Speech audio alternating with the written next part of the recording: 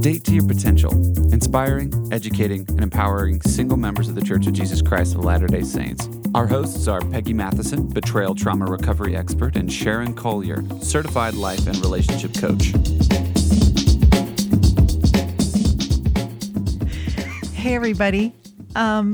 We have a follow-up from last week's podcast. We talked about, are you making room for miracles in your dating life? And I have sitting here in front of me a couple that has experienced a lot of miracles to get to where they are today. They're married. This is Keri and Watson Lafferty. Now, go ahead and say hi real quick. Hello. So, this is episode 70, by the way. We're super excited that we've hit 70.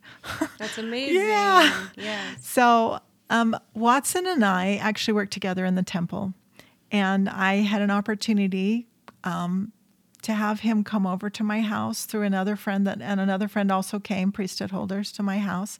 I live alone because I'm single and my kids are all grown, and I needed some help with some spiritual warfare, let's call it that way. And so I needed some priesthood. I needed a blessing. I needed my house blessed. And that's when I got to be introduced to Watson and a little bit of his story. And I was just fascinated and love these men that have shared their priesthood and their stories about how they have dealt with the negative and dark energies of the world.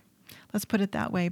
But also Keri and Watson have a story themselves. So I want to start with Keri. Will you tell us a little bit about your story and what happened before and how you met Watson and some of the miracles? And where was your mindset? I mean, we talked about humility. We talked about putting our will, God's will, before our own, before the miracles happen. So I'd love to hear your story about that. Sure. So I grew up in a family that wasn't LDS, but my dad had been LDS. It's a long story, and I don't really actually know the whole story because they didn't talk about it much, but my grandfather was excommunicated for some sort of union dispute. That's all I know. But when we were growing up, as we were becoming teenagers, my dad felt like his children needed some sort of religious aspect in their lives. And so he had a good friend come and bring the missionaries, and they taught us, and we were baptized with my mom, who was actually Lutheran before. And so growing up, I was actually the only one that ended up being active in my family. I had a sweet beehive president who would not take no for an answer. I gave her months and months worth of excuses as to why I couldn't come, and she would not give up. And how old were you? You were a beehive at the time, clearly, like 13 beehive, or probably something. 14. Mm-hmm. She ended up being a dear friend of mine, and she's the reason that I really sought to be married in the temple. So that was one miracle, was meeting her, because nobody else in my family was remaining active, and she really pushed me to be active in the church. That's awesome. And through going through to seminary is where really I gained my testimony of the Book of Mormon at that time. So that was one miracle that happened in my life. And then I got married. I was 19 when I got married. I waited for a missionary, served a mission in Alabama. And so you served a mission? My first husband. Your first husband served a mission. Served a mission in Alabama. And I waited for him. And then when he got home, we got married in the temple. And we had 5 children. And we moved around quite a bit with his job. And along the way, he started to slowly lose his testimony. It was little things like not paying tithing anymore, and then making excuses as to, why he couldn't go to church that day or whatever. It was little things that added up. And so things fell out of order in his life, and we ended up getting divorced, which was devastating for me because I thought I had it made with a temple marriage. Isn't that funny? That's the way I felt too. I was Like devastated. I learned in my divorce, gained a testimony of agency. Yes. Yeah. And actually, it's funny that you say that, because I remember praying so hard that the Lord would change his heart and not do this. And then it dawned on me one day, the Lord can't change his heart. The Lord can only give him agency. And so the second miracle in that is that I remember praying and talking to my bishop about being able to completely forgive him, because I felt like if we weren't going to be together, I couldn't carry the weight of having these horrible feelings about the father of my children. And I found the miracle that I learned in that eternal principle was that forgiveness was for me. It didn't relieve him of anything, but it relieved me of everything. Yeah. And so that was such a freeing moment. And so I've learned to, and it's like the prophet says, to quickly forgive and move on. I saw so many people in the single scene when I was single, trapped in that hurt and not being able to move forward because they didn't feel like forgiveness was for them. They thought it would relieve the other person of the hurt that it caused. Right. So they wouldn't be accountable for the hurt they caused. It's funny how we do that, isn't it? No, forgiveness is for us, is to help us to heal and to move on. Absolutely. And to open the way for them to do the same, to repent and to let go and forgive themselves, and which they have to do. We can't have control over them by choosing to not forgive, which is kind of what it feels like, is we feel like we have to hold on to that, right, so that they'll be accountable. That's Right. God's job, Yes. not Isn't ours. that the difference between justice and mercy? You're Yes. justified because you've been wronged. That's justice. And mercy is what we really want. So even though you're justified, we've been taught that mercy is the way to go, and we know that we want mercy ourselves. Right. So you had to give up your hurt. You had to surrender that. And that was humbling, I'm sure. It was hard. I mean, it was, well, I'll say it's hard. The Savior took it. I mean, literally took it. I remember one day, I used to, like, all the hurt would come in the morning as I was getting ready for work. I'd be looking in the mirror and all that would flood back, and I'm sure it was Satan's way of getting me down before I even got going in the morning.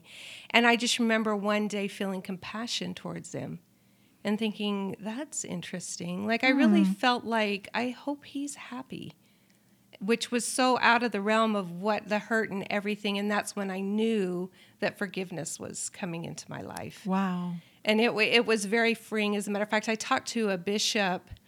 It was probably after I'd been single, maybe 4 years or so. And he asked me if there was one advice that you would give to somebody who is in a divorce situation, what would it be? And I would say, pray for the Savior to help you forgive.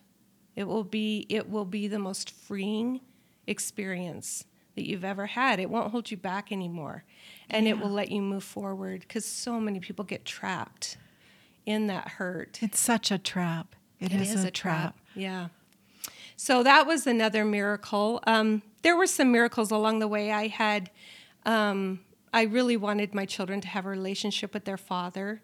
And so there was never any ill speaking of their dad around them. And I don't feel that way anyway, so I don't do that anyway. But as he was losing his testimony and falling away from the church, my boys that were priesthood holders would go and try to get him to come to priesthood, or to, it was kind of their way of trying to pull him back into the fold of the church.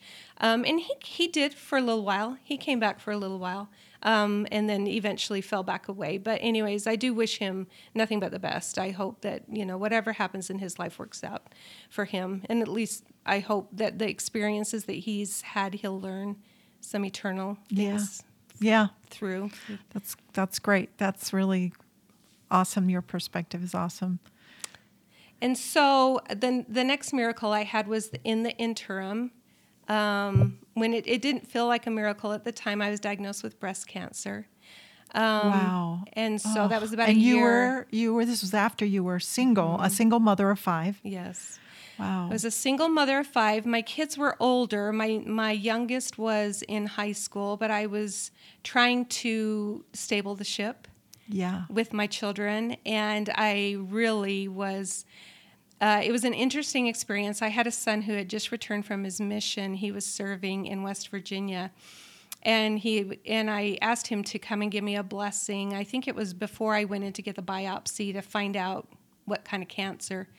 And in my mind, I was like, Trevor could pray and have me healed.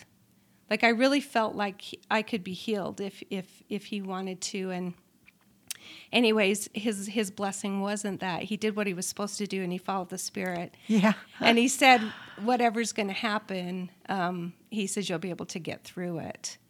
And right away, I just felt in my mind like, oh my goodness, what did you just do? Like, I'm going to go through cancer now, and I learned such a valuable lesson about aligning your will with the Lord. Wow. Because there are so many things I learned through that whole experience that I would never have learned. Through going through cancer. Yes, going through cancer. So I received a couple of priesthood blessings, one from my son, one from my bishop.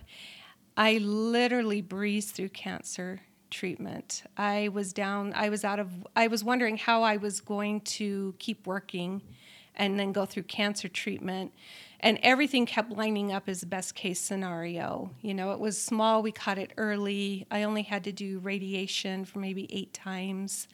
The surgery went really well. The plastic surgeon couldn't believe how well I responded. I mean, all these things, which were not me in any way, shape, and form. It was the Savior, carrying me at this time. But, and I just remember I only missed 1 week of work.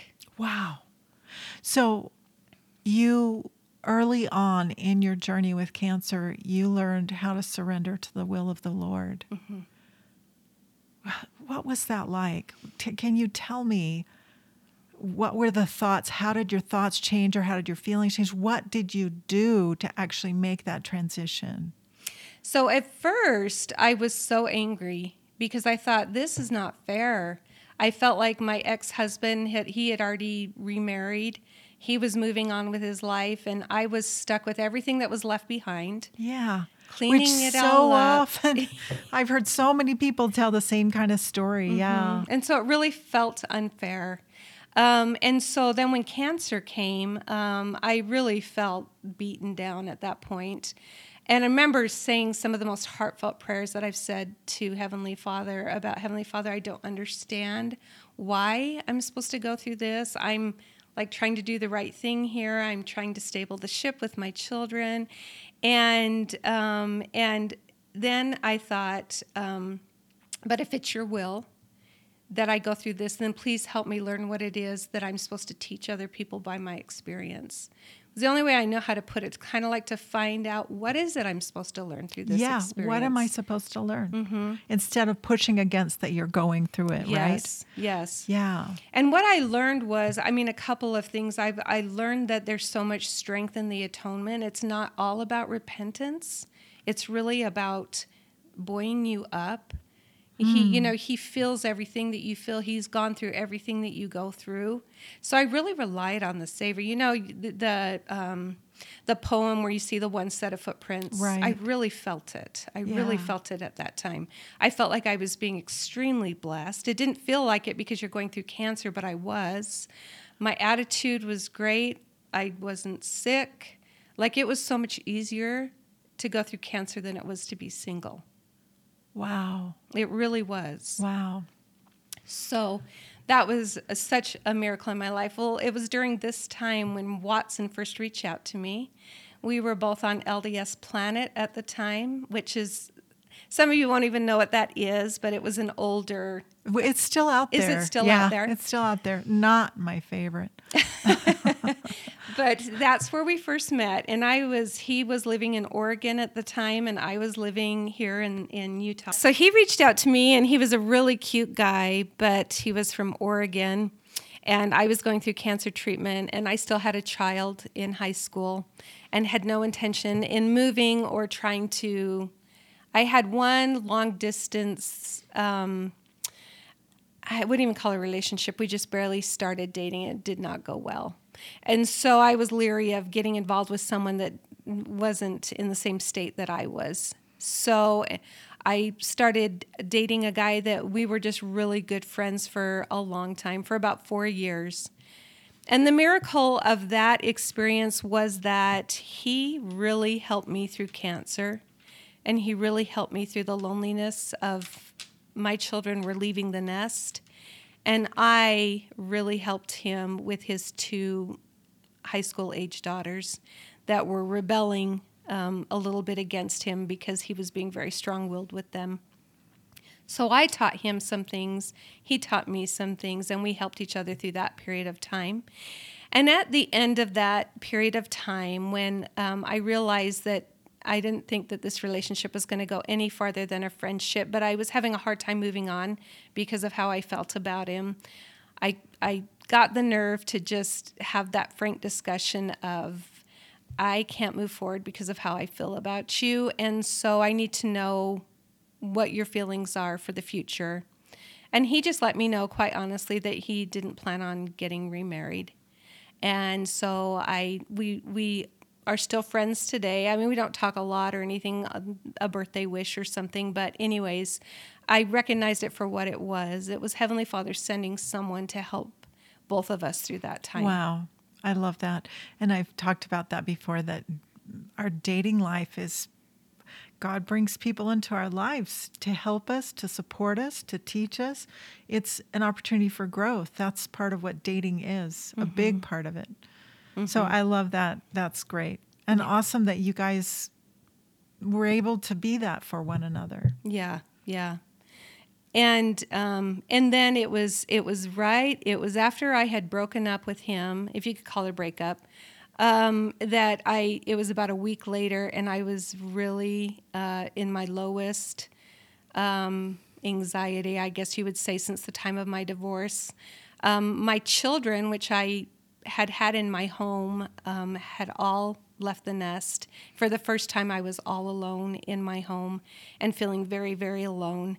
And I just remember having a very heartfelt conversation with Heavenly Father and saying, Heavenly Father, if I'm supposed to be single, then please buoy me up, because this is really hard. But I said, but if you have someone for me, please send him. And a week later, I met Watson. And it really scared me, because I just did not expect a miracle to happen like that quick. Wow. Yeah, it was a week later when we met. And anyways, and he was a breath of fresh air, we'll put it that way. So did you know right away that there might be something more with him? I recognized something in him that I hadn't seen in some of the others. We had such a good connection and good conversation. And my personality is very, very easygoing. And he was such a compliment to that. He didn't try to overpower that. He was very, very peaceful. And it just felt great. But I can't say that right away. I thought, oh, this is the one I'm going to marry. But I knew that I liked him very much at the very beginning. Mm-hmm. Great. Watson. Okay, a little bit about me. Born in San Pete County, a little small town in Utah. Moved to Payson when I was just a few weeks old, and ended up living there until I was about 16, and then I moved to Provo. Finished high school in Provo and graduated.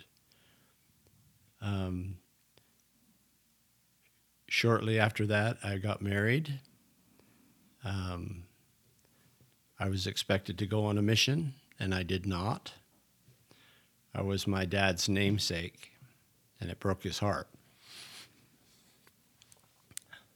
I had 5 brothers. Four of them had already gone on missions. I had one younger brother, and really disappointed my father and my family. Got married at 20 years old. Made some really bad choices. Was married 13 years, had 4 children. I had not made a good choice in a wife, in that we did not agree on most everything. as a young man, I based my relationship totally on attraction and looks, and was too young to know better. So that marriage ended. Shortly after that, a tragedy happened in my family, and it was the most horrendous and heart-wrenching thing that has ever happened in my life. And I had a friend who asked me if I'd like to get out of town, and he sent me to Oregon on a big job. I took my family with me, and we got a new start. I was there. Was this a second family, Watson? This is my original family, my 4 children. Your 4 children, and you're still married to this first wife? No, I was divorced. Okay. But it was such a tragedy that it kind of threw me back with my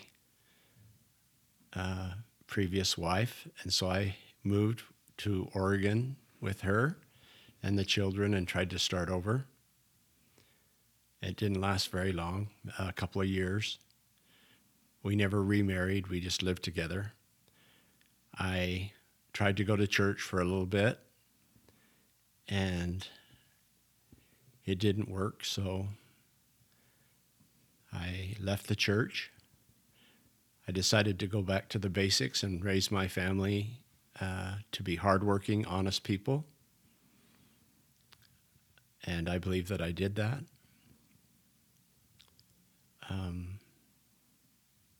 There was a lot of recovery and self-evaluation going on about my family and the tragedy, and I ended up throwing myself into other things, distractions of the world. One was golf, relationships. Did end up splitting with my wife and had joint custody with my children. Oregon was very good to me. It gave me a fresh start, and I started from ground zero in my testimony and in my life. But I did fill my life with relationships and with golf, and with golf came some drinking. And this went on for some 20 years. I had I bought a house on a golf course and was living a pretty cool life, I thought, but there was always something missing in my life. There was a emptiness that I tried to fill with golf and with a lifestyle that was distracting from the things that I had been taught my whole life.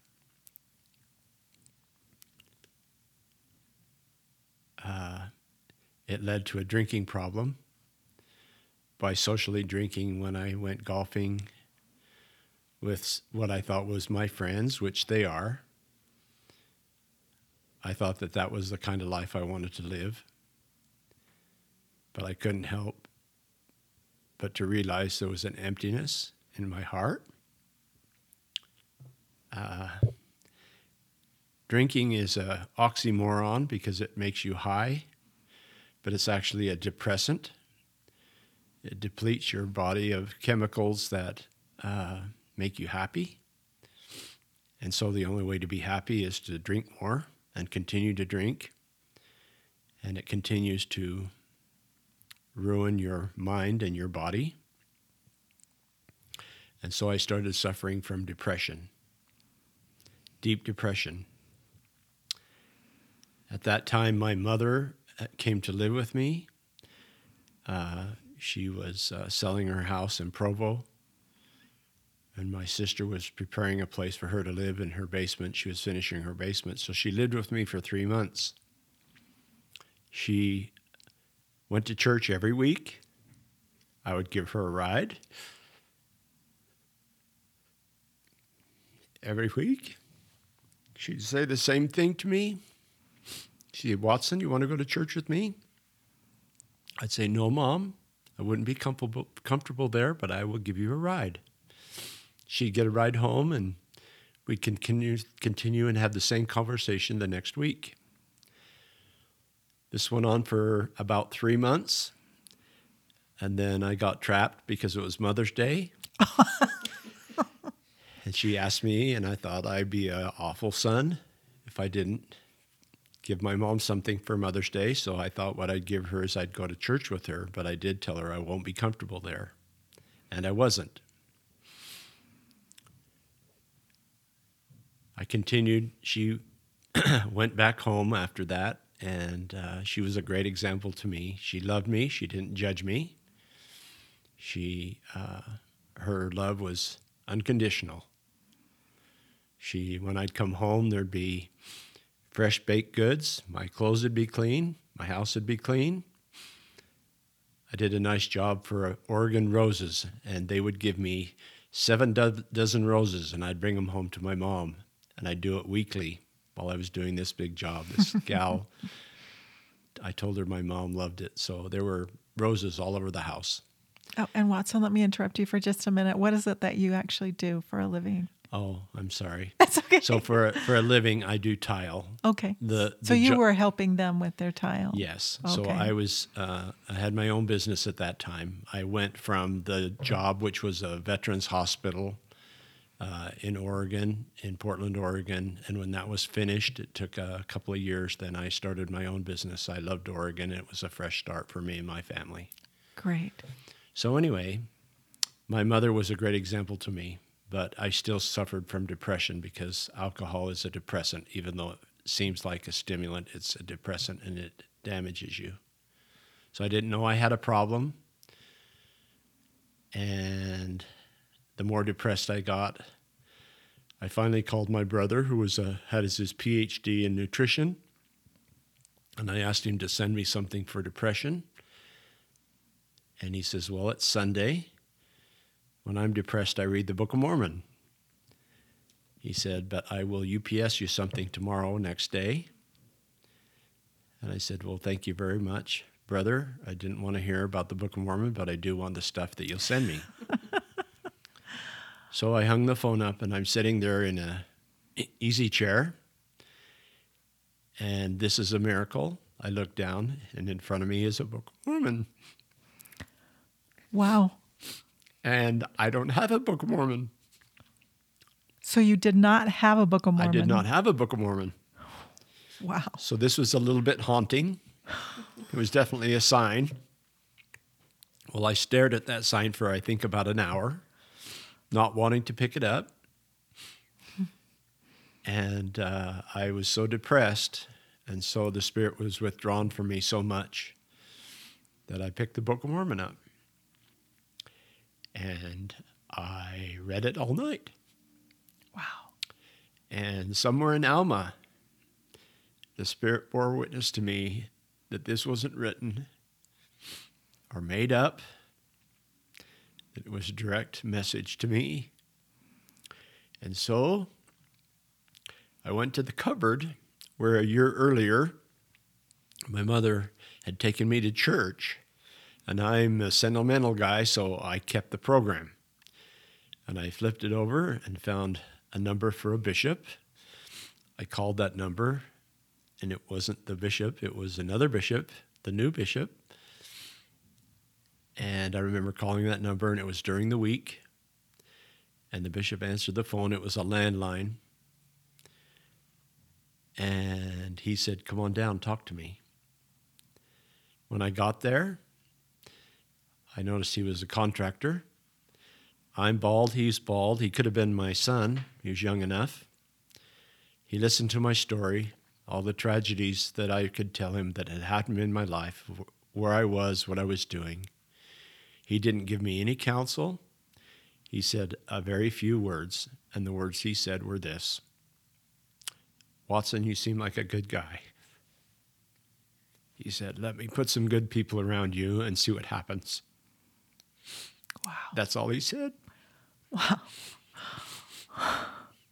I came out of his office with bloodshot eyes. I'd been there for hours.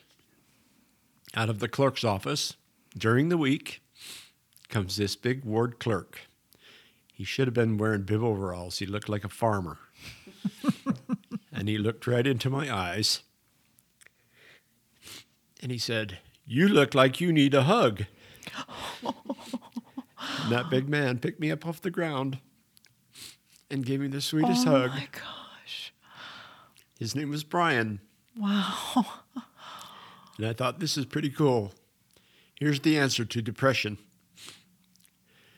So I didn't really change my life too much, but I did start coming to church. I was living with a girl at the time. I came to church for a couple of weeks, and then they split the ward. And I lost my bishop friend. And so he looked me up. He saw that I wasn't at church on Sunday. I skipped a week. He said, "You need to go get an appointment with the new bishop." And when I met the new bishop, I fought it for a little bit. But I went to see the new bishop. He opened the book. And he said, "Watson, are you keeping the commandments?" And I said, "No, I'm not." He said, "Well, what are you having trouble with?" I said, "The word of wisdom and morality." He says, "Well, let's take care of the easy one." He said, "Go home and dump out all your alcohol." And I made a bunch of excuses like it wasn't mine, and my buddies from the golf course came by to get their drinks, and I made a fool of myself. So I went home, and I had a drink. And when I had a drink, the Spirit left me. The worst feeling I've ever had in my life, the deepest, darkest, awful feeling. I honestly believe if the Spirit of the Lord leaves you completely, you would die. Your heart would stop. You'd be a puddle on the ground. And that's how I felt. So I climbed up in my cupboard. I got all my alcohol, which I had a lot.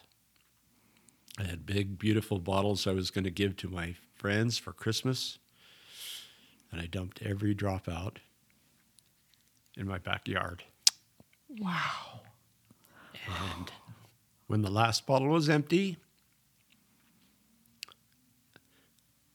the ache in my heart stopped. The craving for alcohol stopped. And I looked straight in the sky, and I spoke out loud. And I said, "Thank you, Father.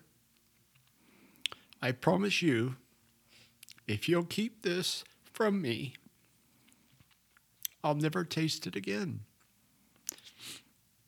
Because I know you took it, and I know you could give it back at any second, and I don't want it." So we made that deal, and I learned that day about the atonement. And it's what Keri said. It's this enabling power. It's an invisible power that comes with the atonement. And I don't believe I ever knew about it. I always thought the atonement was about repentance and forgiveness. I never knew the power that was in the atonement. I learned it that day. I think I was 50 years old. And I'd been taught my whole life about the atonement, never understood it. So I used the atonement to conquer my other problem, which was morality. I asked my girlfriend of 3 years to please move out, and she told me I wasn't any fun because I didn't drink anymore. So I used the principles that I learned from alcohol and the enabling power of the atonement to make your weakest things your strongest things. And I conquered morality. Wow. And I gave those desires and passions to my Savior the same way that I did my alcoholism. And I've applied that atonement and that enabling power many times in my life since, as I come across things that are temptations. If I give them to the Savior first and then repent, I think that's the proper order, is to first ask for help and give away your sins, and then you can truly repent and give the credit to our Savior. So that's kind of who I am. Shortly after that, I got on LDS Planet and began dating girls that were more suitable to church-going girls. And my experience was this. The first 10 girls I contacted on LDS Planet, every one of them, I'm saying 10 out of 10, had a story about their husbands being addicted to pornography and how it destroyed their family. Wow.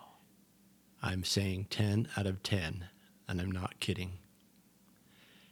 You'd see these pretty girls with little kids. How could a man possibly leave this family? And so I made a promise to myself at that time that if I ever met a man who was struggling with pornography, to reach out to him, to teach him what I had learned about morality and how to get rid of that problem, and the steps that you take to give it to the Savior and to give him credit. And so I have done that and kept that promise. Shortly after that, I reached out to Keri, and in the meantime, I was realizing that I thought I would never return to church, that I didn't think I would ever fit there again. But as I made changes in my life, I fit back into that, what I call the bubble, perfectly. When I was experimenting with things of the world, I felt like I'd been out in the world and could never go back to the simple life of the gospel. I wished that things were that simple. And when you're out there distracted, it seems impossible to come back. And I remember having that feeling. But the ace in the hole that I had is I had a family who loved me, and I had a place to go. When I made those changes, they welcomed me back to church and into the gospel with open arms. And they forgave me. They didn't judge me. They were so happy that I'd found repentance and found my testimony. And shortly after that, I got an opportunity to work on a temple, which was on my bucket list because I'd read an account of my great-grandpa working as a child on the Nauvoo temple with his father and his family. That's how they paid their tithing. Every 10th day, they'd spend the whole day at the temple. The whole family would do what they could do. And then as an adult with his children, they ended up in Manti, very close to where I was born, and they would pay their tithing by working on the temple. And so I wanted to work on the temple, and I'd been to conference and heard President Monson announce some temples. So that was a desire of mine. And that's another miracle. How it happened, I'll tell you really quickly. The very man who sent me to Oregon on a job, his son-in-law was the lead tile setter and supervisor of the tile on the Brigham City Temple. So I reached back to him. I still had his contact, or I reached out and got his contact. And I called him up, and he said, Watson, I haven't heard from you for like 30 years. He says, what do you want? I says, I want to work on the Brigham City Temple. He said, well, my son-in-law just called, and they're having some trouble up there, and they could sure use some good tile help. I said, well, I think I'm going to just grab my tools and come on down. So I turned my business over to 2 sons. Within a week, I was in Salt Lake with a place to stay, found a place to stay. I went and interviewed for the job, and I come to find out, I don't know how this happened exactly other than divine intervention. I leapfrogged 50 men that were in line for my job, and I was working on the Brigham City Temple. Wow. Now, shortly after that, I contacted Keri again, and she actually responded back to me because her profile had changed. And for some reason, she put on her profile, very simply, my heroes honor their priesthood. And I reached back to her and said, I want to be your hero. I live in Utah now, and I build temples. Now, that's a great pickup line. I got immediate response and had a date. When Keri jumped in my car, we were going to go to dinner, and wherever it was, she arrived earlier and said there was a long wait. So we decided to go somewhere else, but she jumped into my car. After meeting me through the window for a minute, she felt comfortable jumping in the car, and we hit it off immediately. I just loved her voice. I loved her presence. I loved her kindness, her patience. She was a great listener, and I'm a great talker. So anyway, we hit it off, and I knew that I had someone special in my car right away. So that's how we met. On LDS Planet, it has a place that says you have your temple recommended, and both of ours were marked there. And she asked me if I was, and I said, yes, I am. And I said, let's make that our second date. So we did. The reason that Keri put that on her profile is she had many dates of men who professed to have a temple recommend who were wolves in sheep's clothing. They were not keeping their covenants. And when she put that on there, that put a stop to that. And so that's how I got a date. Awesome. So anyway, the story goes on from there with many other miracles about how we actually got married in the Brigham City Temple. Our story, including mine coming from Oregon and us meeting the way we did. The last thing that I tiled in the Brigham City Temple was the bridal suite. I was madly in love, and I was putting her name in a heart in the mud under the tile with her initials and all these things, and I would squish the tile down into that mud, and I was telling her I was putting her name in the temple permanently. And when we finally got married, we had to put our papers in, and it has to be signed by the First Presidency at that time. And by then, the Brigham City Temple did open. I told her, I said, Keri, if you go down by Queen Esther and get ready on that end of the bridal suite, you'll be standing on the name, your own name, in a heart that I drew for you. And it was a sweet day, and that's the happy ending. And I just want to say that I know that I have potential because the good Lord trusts me with Keri. And she's my best friend. And I love her so much. And I do anything she says. Is that true, Keri? No. He still has work work to do. I still have work to do. But my desire is to do things for her because I love her and I don't want her to have to do them. If I have a chore, I try to do it so that she doesn't have to do it. Oh, And that's sweet. a whole different angle to marriage than I've ever had in my life. It's always been a drudgery, but the dishes are kind of fun, actually, with Keri. Oh, well, Watson, when you and I were talking before this interview, you said something that I think was really important. And that was that you guys weren't ready to be with each other before. You both had things to learn before you were ready for this relationship. And I appreciate that because someone close to me right now is going through her third divorce. And she now has a perspective that this is the path I'm supposed to be on. I have things to learn, and I am learning them this time. I am getting ready. And I think we look at our past experiences, and like you said, you wouldn't have been ready to be with Keri years ago. It never would have stuck. It wouldn't have happened. Nope.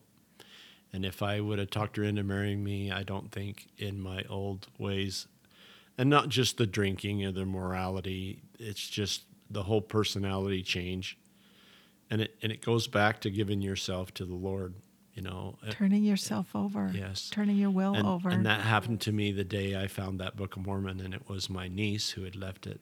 She had an extra Book of Mormon in her car, and she had visited me. And she just kind of, thought she'd leave it there. No, she didn't know it was there. I called her, and she says, well, I have one in my car. I think it's still there. And she went out, and she says, no, it's not. I left it there.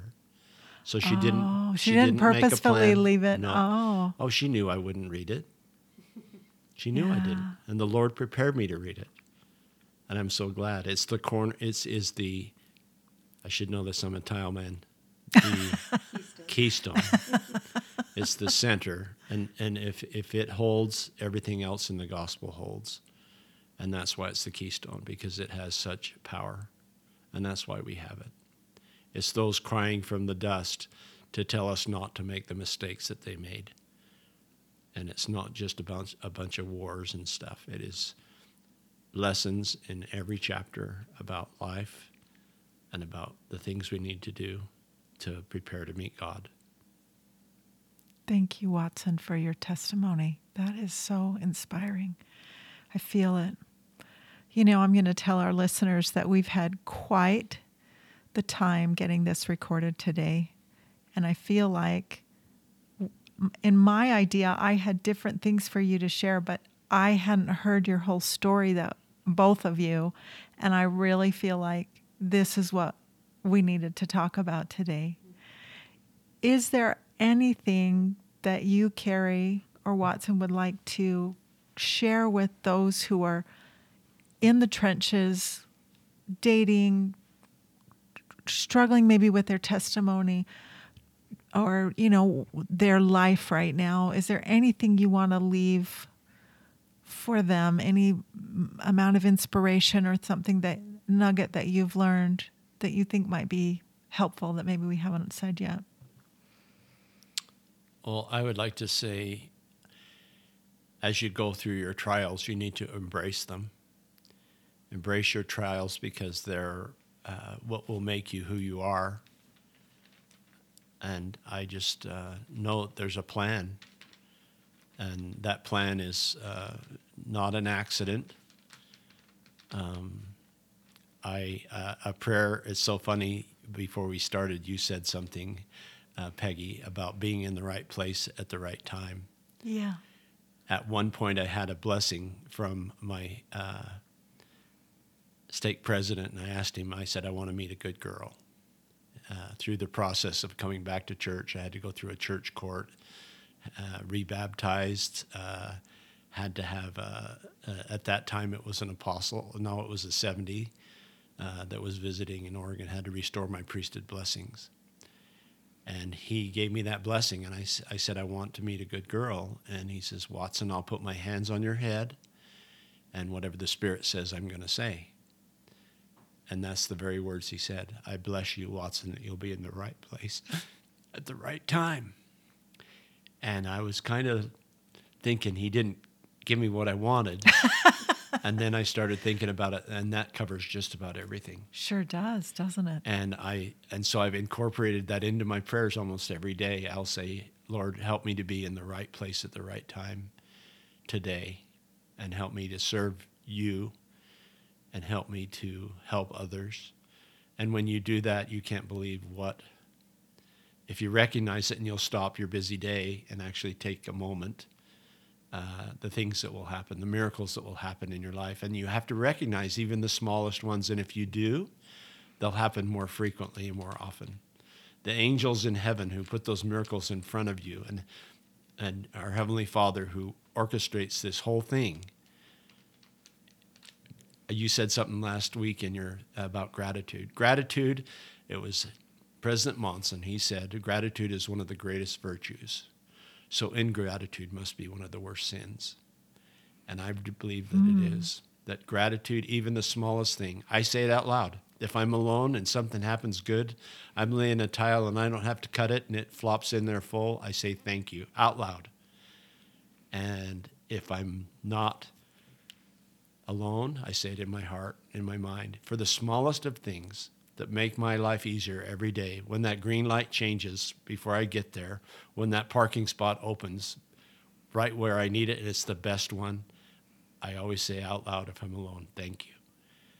And recognize all the little tender mercies. And if you do that, they'll happen more often, I believe.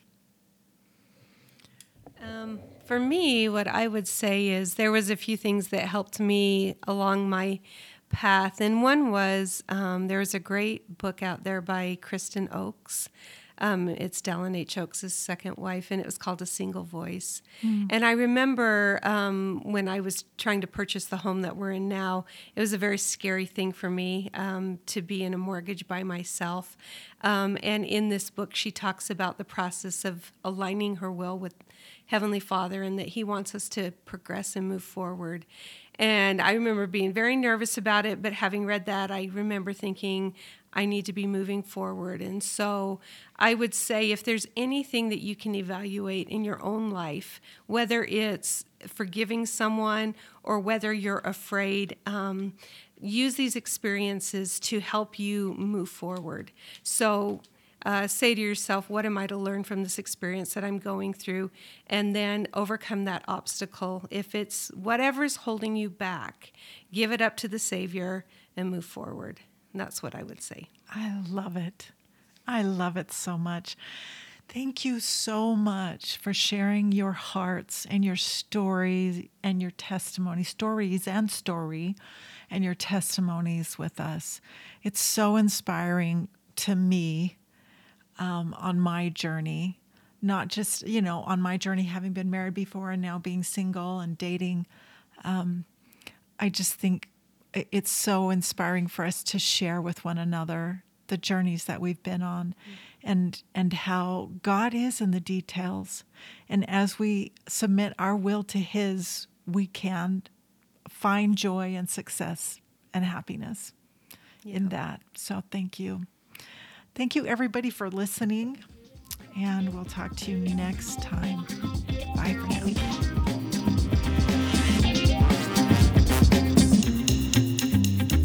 Thank you for listening. We hope you enjoyed today's episode and that it inspired you on your dating journey. Please share this with anyone you think might benefit from what you've heard today, and click the button to follow us. You can reach either Sharon or I at datetoyourpotential.com. We work with people who are single or married. We want you to know you are not alone. We support you. We are in this with you.